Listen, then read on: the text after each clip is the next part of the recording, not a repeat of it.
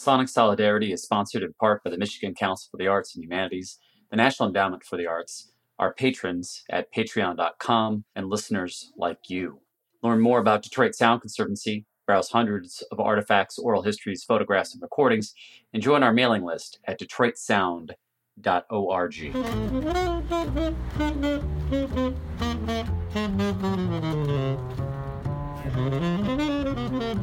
Welcome to Sonic Solidarity, a podcast of Detroit Sound Conservancy during the pandemic, COVID-19 outbreak and crisis. My name is Carlton Bowles, Executive Director of Detroit Sound Conservancy, and I'm joined today over the phone with Elizabeth K. Wine from Memphis, Tennessee. Elizabeth, can you hear me? Yes, loud and clear. Good to be with you. Good to be with you. Elizabeth, briefly, Detroit and Memphis share so much music and culture. Oh my gosh, and experiences. It's crazy. Just in my own life, in the last 10 years, visiting Memphis, seeing Stax Reborn, Stax Records, the whole building had been lost. And I happened to be there a number of years ago when Stax was being broken ground at Stax. They were going to rebuild it. I happened to be in Memphis that morning when they broke ground. I was driving through to New Orleans and happened to be there. And I've since been back and seen the renewed Stax. We have a really great outside of the city community partner related to music with Tanya Dyson at the Memphis Slim House, who you know and you can talk about briefly. She came up to speak at our Detroit Sound 5 conference in 2018. And, you know, we've just had good conversations back and forth with Memphis. Memphis is a big city, but it's also has a small town vibe. Definitely. It has had a deep music culture, but also has deep civil rights concerns and histories. And we also just have these shared figures, whether it's Aretha Franklin, who's born in Memphis, but obviously Detroiters claim her as our own. And then, of course, we were the ones who were helpful with the United Sound Systems, preserving that studio here in Detroit. And of course, so many Stax musicians actually recorded it here in Detroit, including Isaac Hayes and all that kind of stuff. So that's just a preface to say for our first interview with someone outside of the city of Detroit, it's really good to have someone from Memphis and repping all the things that you do. So without further ado, Elizabeth, can you just say a little bit about who you are and what is your relationship to Memphis music? Yeah. Oh my gosh. Well, okay. So first of all, since you were on that Stax tip, and what a story to have been coming through and experience that, I have to start with just a little bit of like a braggy thing that is my favorite thing that has ever happened to me, which is quite recently I was featured in a Stax Museum exhibit, and I feel like that is the definition of my connection to Memphis music. They did an exhibit actually. Tanya Dyson was also featured, was on Women of Memphis Music, and so I was thrilled to be in the Stax Museum. Is like literally the coolest thing that has ever happened to me as a human being. It was amazing. All of my lanyards from all of the conferences and festivals I've gone to over the years repping Memphis were hanging in a museum case. It was truly the bomb, and I love Stax and the Stax Museum. So how and why was I in the Stax Museum, I suppose, is the next answer, which is that I, for about 10 years, have worked in Memphis music PR. I ran my own agency for a while. And about 4 years ago now, I started the nonprofit that I run today, which is called Music Export Memphis. And we are an export office for Memphis music. Everything that we do is focused on creating opportunities for artists who live here in Memphis to get out, to do what they do on the road, and frankly, to support them in doing what they've already been doing for years to brilliant effect, which is being the most compelling ambassadors for our city. So we do that through tour grants. We go to festivals and conferences like South by Southwest, Americana Fest, and we produce showcases. And then we just, find those ad hoc opportunities. We sent an artist to Sundance this past January, actually, to perform through a partnership. So we're just always looking for ways to get Memphis artists on the road. And of late, since about March 18th, we've been running a COVID emergency fund that's granted out more than $160,000 to individual Memphis musicians, and we'll continue to grant out until we'll keep doing it and keep raising money until the need isn't there. We believe so. That's been our big project. And then the other two kind of perspectives that I bring into the conversation are I teach a course at Rhodes College here in Memphis called Music Urbanism that I developed, and it really just kind of explores the intersection of music and smart, thoughtful urban planning, and how music can make cities better, how music is a tool to improve life for all citizens, not just musicians and those who are super engaged with the music community. So I've been teaching that course for 2 years now, and have also coming to this conversation with several years of experience working with Sound Diplomacy, Sound Diplomacy is an international consultancy that works with cities, towns, places to help them think about how to leverage music for social, cultural, and economic benefit. Obviously, super tied to the work that I've done with my course at Rhodes. And I spent a couple of years helping Sound Diplomacy build out their U.S. market strategy. So that was kind of 2018 and 2019, doing lots of work with them on the ground here. So I think that covers the full hat rack of hats. No, it's a great place to start. It's just important to us as an organization that we, connect Detroiters to the best of what's happening, both in their city, but outside of their city, and, where we can internationally. And so it's a good opportunity to put some of those things together. So let's talk about direct with COVID. And first of all, I should have begun, you are healthy? Yes, I am. And so is my family. So, and I hope you and yours are as well. Yes, at the moment they are, but, we have lost musicians here in the city. And I just wonder, without being too maudlin about it, I just wonder if you can just talk a little bit about how COVID has hit Memphis, just, broadly, and then the musicians community specifically. Yeah, I think that there are some realities that are amplified, and we are seeing this all over the country and all over the world. But the reality is that Memphis is a poor city, and a lot of our jobs and industries are lower wage jobs. These are folks who, whether they are considered essential or simply don't have the luxury of being able to work remotely or work from home. So obviously in that situation, you are going to find that there's a higher level of impact in a community like Memphis. I think, in general, I'm not an epidemiologist, and I can't speak to, the landscape of disease or anything like that. But we, certainly the folks around me are trying to do our best. But when you have a higher population that is in poverty, it's just going to hit you disproportionately. And I think that, what we've seen with our music community is that the vast majority of them make 100% of their income from live performance or the experiential economy in some way. And it's devastating, So what's been really striking to me is the number of, and these are things I knew, right? These are things that I definitely knew, but I didn't have a reason to be thinking about them every single day, which is that musicians don't have rainy day funds. They don't have the means to have a savings that would cover months of expenses the way people are, advised to do.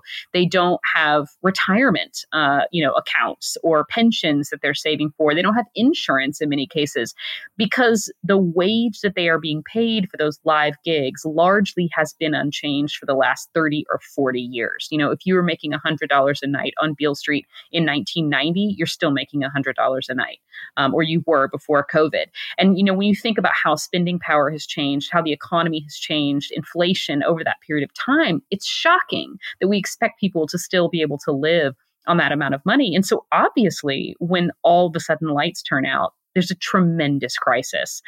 Just in reviewing the applications for our emergency relief fund, we ask artists to give an estimation of how much money they had lost due to COVID. And when we started, this was literally, in mid-April, we were just asking for the last month, how much income have you lost? And the average was over $4,000. And here we are handing you a $500 check, which obviously I'm so glad that we're able to do that, to give that money to people. But it does feel like a drop in the bucket when the need is the loss is truly catastrophic and the need is so great. And the other thing that struck me, just underscored my first point, which is that as you look at these applications, you have artists listing out maybe 20 gigs, and then they list out the amount of money that they were expected to make from those 20 gigs. And it's, $1,500, $2,000. And, it's no surprise to me that we're in the position that we're in, but it's a needed moment of reflection on, we have to make some changes so that we are better supporting our music community into the future, because there will be another crisis, and I think that we have to learn from this moment. And I'm going down a road now of the question you didn't even ask, but it's definitely been catastrophic for our music community, to say the least. Absolutely. I here in Detroit, the numbers of people infected and the deaths now in the city, approximately 5,000 dead in the city, not to mention just the impact on, different cultural areas. An old friend, Mike Huckabee, just one of the biggest examples. His obituary was written in the New York Times. He was a DJ for many, many years. We worked together at Record Time, and it's been brutal in that way. Financially, at the moment, well, I won't say I don't know what the city is doing in terms of cultural numbers, what kind of estimates they're doing. That's part of the reason why I called you, because I want, DSC is very interested in, encouraging this sort of data collection. So before I get to that question, can I just ask you, explain it to me like I'm the simplest person ever. Your Music Export Office is a nonprofit. It's independent of the city government, correct? That's correct. But how does it work? What is its relationship to city and civic leaders? How does that work? How are you? How do you get them on the phone if you do? And how is that relationship? Would you describe it briefly for us? Yeah, so our mission is really focused on talent attraction and tourism. And so those are the avenues through which we access leadership in the city, because those are the areas that we firmly believe live music and music in general really drives results in. It makes you want to come to a place, whether that's just a visit or to move there. You want to move to a place because it has thriving nightlife and culture, and that's a music scene. So we work very, very closely with our city's essentially marketing arm, which is called Memphis Brand. They're a primary funder of ours and have been for several years. They fund our tour grants, and they are the primary entity that's thinking about the contemporary brand story of Memphis. So we work very closely with them, and we work with our tourism bureau as well. So those are really the kind of avenues through which we access our city's leadership. And then I would say the rest of it is through bullish advocacy, right? I mean, I think at some point we just are constantly out there banging the pot or, on the megaphone for Memphis music, and in support and advocacy of our individual music creators. And over the years, that has gotten the ear of our leadership in a variety of ways. So, that's kind of the different ways that we approach it. Who is the current mayor of Memphis today? Jim Strickland. And without getting you in trouble or any other kind of details, not, just from a broadly speaking, how has the Strickland administration been to work with, through this crisis, but also just in terms of music? Yeah, I mean, I think that what I like about Mayor Strickland is that, and I really will speak more to his communications team because that's who I work with more. Sure. And they are passionate about a contemporary narrative for our city. And I think that's something that really speaks to where I'm coming from when it comes to how I approach Memphis music. We are a city that has an unbelievable music legacy, better than any other city on earth. Sorry, Detroit, but I have to say it because this is my place. Sure. Right. So I believe that, and we've built a fantastic tourism industry on that music legacy. We have Stax, and we have Rock and Soul and Graceland, and we have all of these attractions where you can come and experience. But that's our legacy, and it's a huge moneymaker. It employs tons of people. It's critical. I will always be thankful to live in a city with such a legacy. But what we can't do is focus on our legacy at the expense of our contemporary artists. And sort of, our mission with Music Export is really to shine a light on the young artists that are making new music right now and that are outperforming new music right now. And so what I appreciate about where our administration is coming from, just when it comes to this story of Memphis, who are we as a city, is that they're forward looking on that front. And they're very interested in, for example, the work of Memphis Brand and how is the contemporary story, the story of young people, right? History is made by young people in the moment. A friend of mine says that often. And so, what's the history that's being made right now by our young people? And that's, I think, where we definitely share an ethos. And in terms of the fund, so $160,000, I mean, any amount helps. I mean, I think about just, how much money, my family's putting out, just trying to, make sure that our food orders, like when we go out to the grocery store, that we're doing bang for buck, but also not having to leave the house for, 2 weeks. And so all of a sudden a bill that looked like one kind of bill, maybe once a week or every week and a half, or maybe even a couple times a week, right? You just grab things as you need them, just became a rent sized bill, right? Like all of a sudden. So $500, not a lot, absolutely within need, but $500 will, that'll take care of some groceries there. And right now, that is there's some real value. But where did that money come from? Oh, yes. I'm excited to tell this story. So actually, our total fund amount right now is at about $280,000. So we have more money to give out, as I said, and we will keep giving it out. And we actually now have opened up to repeat applicants. So it's a slightly lower amount on the second application, but we are funding artists again. And we expanded. So it's not just artists and musicians anymore. We're actually awarding funds to anyone whose livelihood was in the live music industry. So if you work in live sound, if you were an events team for, a tour, whatever it might be, you're eligible to apply for funds from us. So we've been able to kind of expand our footprint, which I've been really excited about. But that's 100% because we have a hugely diverse revenue sources for this. So we've gotten funds we got $85,000 from the Kresge Foundation, which we were, just incredibly grateful for. And we've also gotten funding support from our private foundations here in Memphis. We have raised about $13,000, maybe close to 14 now, just from individual donors, from like 275 individuals who've given. And I would be remiss if I didn't mention that so many of them are musicians themselves who've done like live streams to give back to us. But we also learned a couple of weeks ago that $100,000 is coming to us from the city. From CARES funding that has come in for, support during COVID. So they, designated us as a recipient in their sort of line item under support for individuals, because obviously we're supporting individual musicians. So 100,000 of that 280 has come from the city to support our musicians. Just to be clear, just out of that federal CARES Act? Mm-hmm. Yep. And how does that, I have so many thoughts about that. Don't ask too many deep questions now. I may not know all the nitty gritty. No. It's great. And, our city is going through so much right now. And I want to be sensitive to the struggles of even just our basic city workers, just to keep the city moving during this period.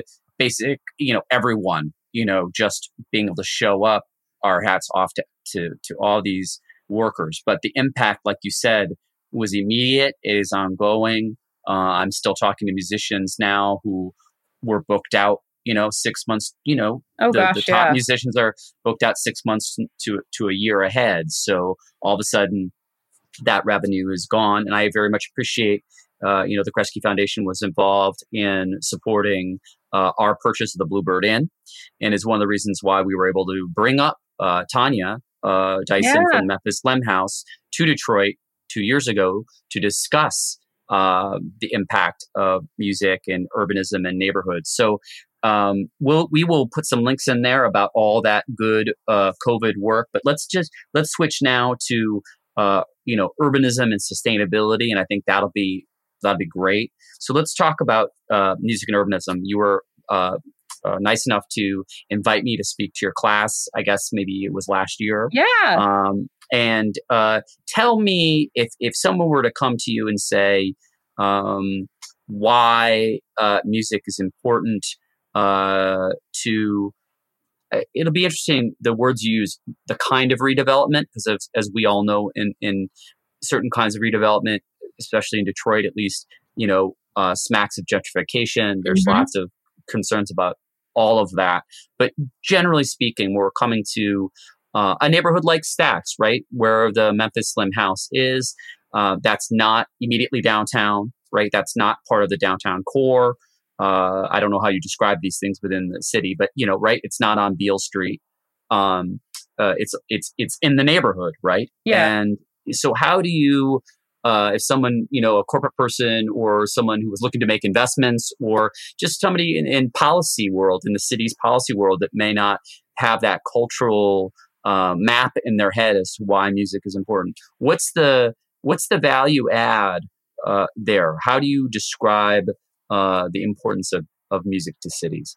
Oh my gosh. Well, with the way you framed that, I feel like I could answer this question all day long. And I think I've spent my life trying to get people to understand this too. You can come at this from a number of different angles. And I think that I consistently just try to determine, who am I talking to and what's their priority, right? If you're speaking to somebody whose priority is economic development, for example, and certainly plenty of our elected leaders, that's a priority. They want to see jobs. They want to see, income. They want to see that economic prosperity come into their community. We can talk about music as a driver for economic development, specifically in cities like Memphis and Detroit. Literally, what does the music industry look like? What does the music community look like? And how do we, build or create infrastructure or give them tools for that industry to grow, to be a growth industry for our community. I think that what we spend a lot of time thinking about in the music urbanism course specifically is, the way I always phrase it to my students is, how is music a tool in this situation? And so I think that the two things pop out to me from your question. And one is that obviously, music is culture. And if we just build cities full of metal and wood boxes to house people, and there is no culture, we have no cities. We don't have places that anyone wants to be. You're going to have big, empty metal and wood boxes, right? Culture is what brings people to a place. It's what makes people care about a place. And I think in a city like Memphis, when we think about how tied music is to our civic identity, that shared identity that we have around music, that shared passion and belief that Memphis is this great music city, it ties us to each other. It ties us to our city. It ties us to each other. It begets greater investment from individuals in our city. And that's at a micro level of caring for your neighborhood and your neighbors. And it's at a macro level of wanting to represent your city and see, and fight for great things to happen for your city, and advocate for your city. So I think, that is a big piece of it. And the other, I think about this a lot right now, is that music is one of the most compelling tools that we have for social cohesion. So just going back to that idea of community, when you think about how people come together, there's this sort of cliche about, music is the universal language, but it's a cliche because it's true. In music, not only do we find universal ways to connect with each other across many, many different life and demographic, barriers or divides, we also find ourselves to be uniquely and exquisitely represented in music as an art form. And we find that we build these micro communities. I was actually just reading an article today about Memphis hip hop and the way that it's represented different neighborhoods in Memphis over the years. And if you want to know about any specific Memphis neighborhood, just go back and explore Memphis rap, especially from the 90s, from sort of late 80s and 90s, early 2000s. And you're going to find, that neighborhood represented in song. So there is this deep connection of place and community to music. And I think that we can make these economic development arguments all day long, and I do to plenty of people. But ultimately, especially right now, I think so much about the community piece and the way that it simply binds us together as humans and creates opportunities for us to feel included, to feel safe, to feel represented. And those pieces are integral to the development of healthy cities. How do we develop a space, an urban center where people want to live, if we don't have that level of social cohesion, if we don't have community, if we don't have connection with our neighbors? And music is a phenomenal tool by which to achieve those goals. What city to you, because, we're obviously looking to other cities for best practices. We know, even though we too believe our city is the musical city par excellence globally, but we know we're smart enough to know that other cities are doing it better in certain ways. Do you think, as you go around, as you talk to other people, as you engage with sound diplomacy and all these things that you do, who's really doing it? Who's really doing it right? Who are some examples of cities that are really thinking this through properly and really putting musicians and music first? Gosh, I'm going to answer your question, but I have a sort of depressing answer at first it's going to sound depressing, but I take comfort in it, which is that really there's not an answer to this question. We especially, COVID has really uncovered the ways that we're all doing it wrong. If we were doing it right, things wouldn't be as broken as they are right now, right? We wouldn't be, musicians wouldn't be in this tremendous state of crisis if we had figured some things out. So, and honestly, that really was a comforting point for me when I was traveling a lot with sound diplomacy, is just, I would hear people talk about, well, our city, here's our unique set of problems, and here's why it's so messed up here and why it'll never be right. And I would just think, if I recorded you and played you in 5 other cities that I can think of off the top of my head, they would all think you were from their city, right? We all think our problems are so unique, but in fact, they're not. And I do really take comfort in that. I'm not just saying that, because I think that what it means is that we can all work together to find solutions to some of these problems. So I think on a micro level, there are some things that I would point to. And the one example that comes to mind is that New Orleans just completed a music strategy project with sound diplomacy. And I'll confess to I've not sort of been paying close attention to some of the implementation, which may be happening now. So I don't want to claim to be an expert there. But what I know is that when they started that work, they were incredibly intentional about the focus of the project being on intellectual property. And how do we create these lifetime income streams for our musicians? They already have a tremendous live music economy. And it's one of the best in the world. If you want to really enjoy live music, you go to New Orleans. They've got that down. They don't need anyone to come in and help them figure out how to boost their live music ecosystem. What they need is better tools in place to equip those musicians, some of whom are true culture bearers for New Orleans, who've been making music there for decades. They need to be better equipped. And the ones who are coming up now need to be better equipped with the knowledge and the resources to create lifetime income. And that it cannot, and this connects so to COVID, right? It cannot all be coming from that live gig that you're playing every single night, because there's going to come a point where you can't do that anymore. And we have to start building those revenue streams for you. And so I was so pleased to see that the city, and I think that was sort of led by the Chamber of Commerce as well, was saying, yes, we want to invest in a music strategy. So ding, ding, very happy to see that. But then also, we want to double down and say, we want this strategy to be around intellectual property and helping to bring, non-experiential music business to our city. And I just thought, that's it, and it's all a question of, like, you can build a strategy, you have to implement it. There are plenty of questions that remain about what that will look like going forward. But I was inspired to see that focus coming into the project. Absolutely. And, we have Jocelyn Ninneman, who was one of our advisors for many, many years, a Detroiter who's been in New Orleans for years, and we'll run this all by her and see if she has anything for feedback as well on that front. But absolutely, we had a musician who performed at an event earlier this year. George Davison, the drummer, played with Ron English. And, he was playing on stage with this is before COVID, with a respirator, you know. my gosh. Yes.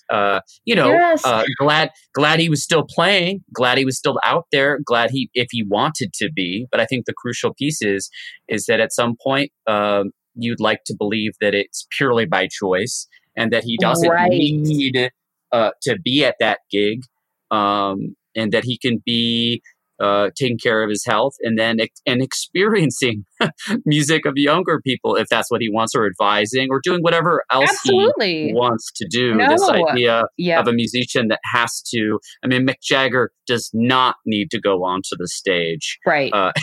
Right. He's fine. He's fine.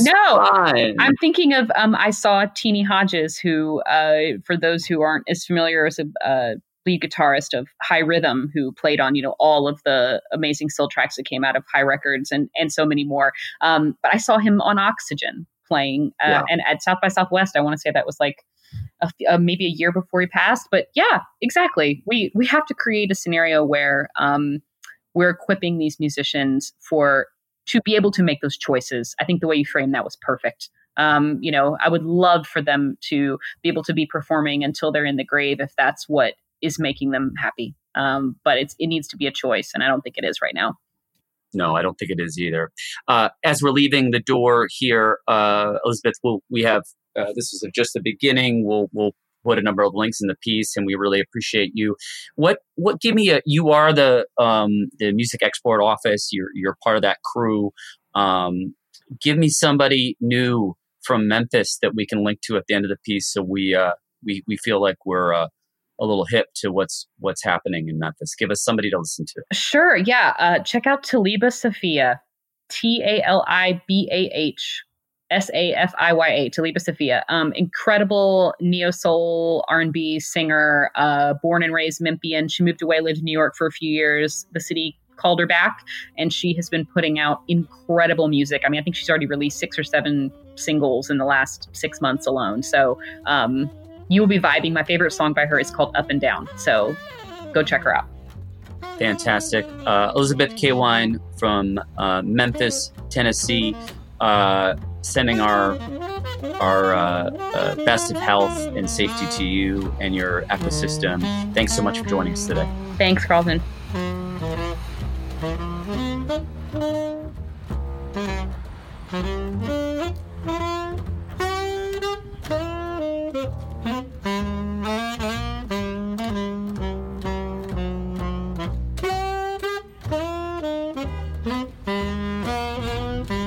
Today's episode of Sonic Solidarity was recorded and produced by myself, Carlton Bowles. It was edited and engineered by Detroit Sound Conservancy's projects manager, Jonah Radin Silverstein. Our theme music was performed by bassist Marion Hayden and saxophonist Deshaun Jones in front of the legendary Bluebird Inn, Detroit, Michigan, 2019.